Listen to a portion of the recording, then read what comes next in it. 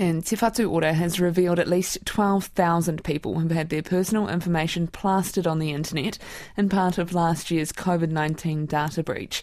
Health New Zealand says a large number of vaccinators had their details posted in a downloadable file on a United States blog site.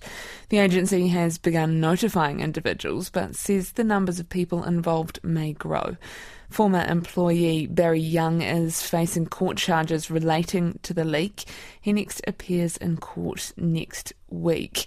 Te Whatu Ora Chief Executive Margie Apa is on the line now. Kia ora. Kia ora, are you there, Margie? Yes, I am. Kia ora, Charlotte. Hi. What kind of personal details have been released on this blog site? For a very short time, we became aware that personal information was available, and it was taken down after we exercised some legal avenues. To the best of our knowledge, those names have been removed, but the only information was names. So no addresses or phone numbers, just names. No dates of birth or anything like that? As far as we know, no. Okay. What is the risk of having just your name posted on a blog site?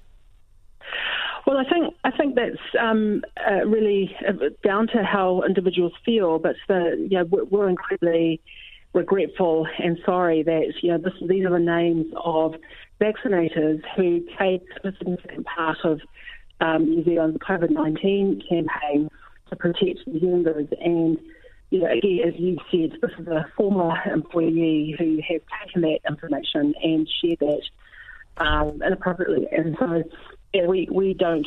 It's an unauthorised use of information is the first key breach for us to really respond to. Okay, so you've got 12,000 people. How many have you notified so far? So at the moment, by the end of the weekend, we are aiming to notify almost 6,700, assuming that we have their contact details correct, so people can expect to get either a text or a phone call, and followed up by a letter to outline to them what's happened, and also the sort of supports and extra information or numbers they can call if they need more information.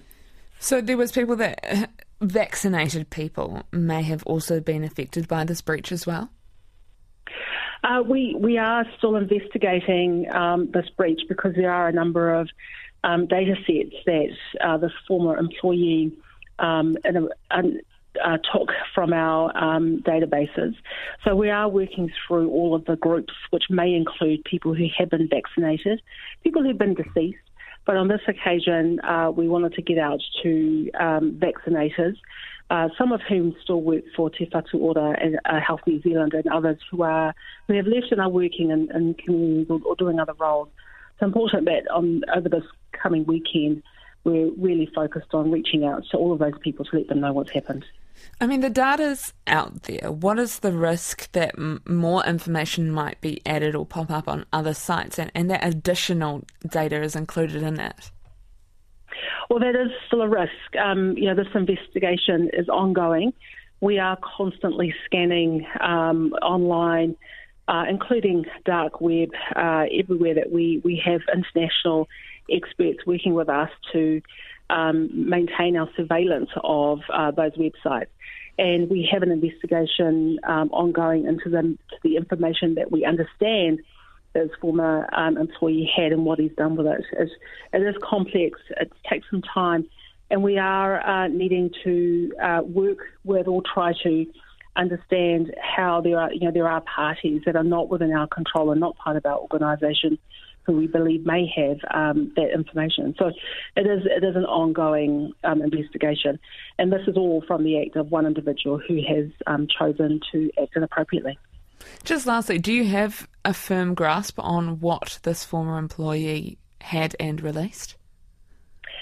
That is part of the investigation. We have devices, and we've been working very closely with the police and the Office of the Privacy Commissioner to make sure that we are undertaking all the steps and the processes that we should.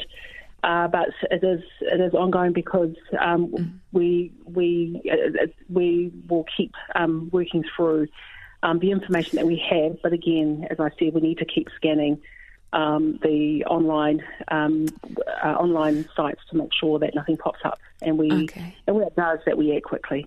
Okay, thank you very much. That's Te Whatu Ora Chief Executive Margie Apa talking about more information on the data breach that is affecting at least 12,000 people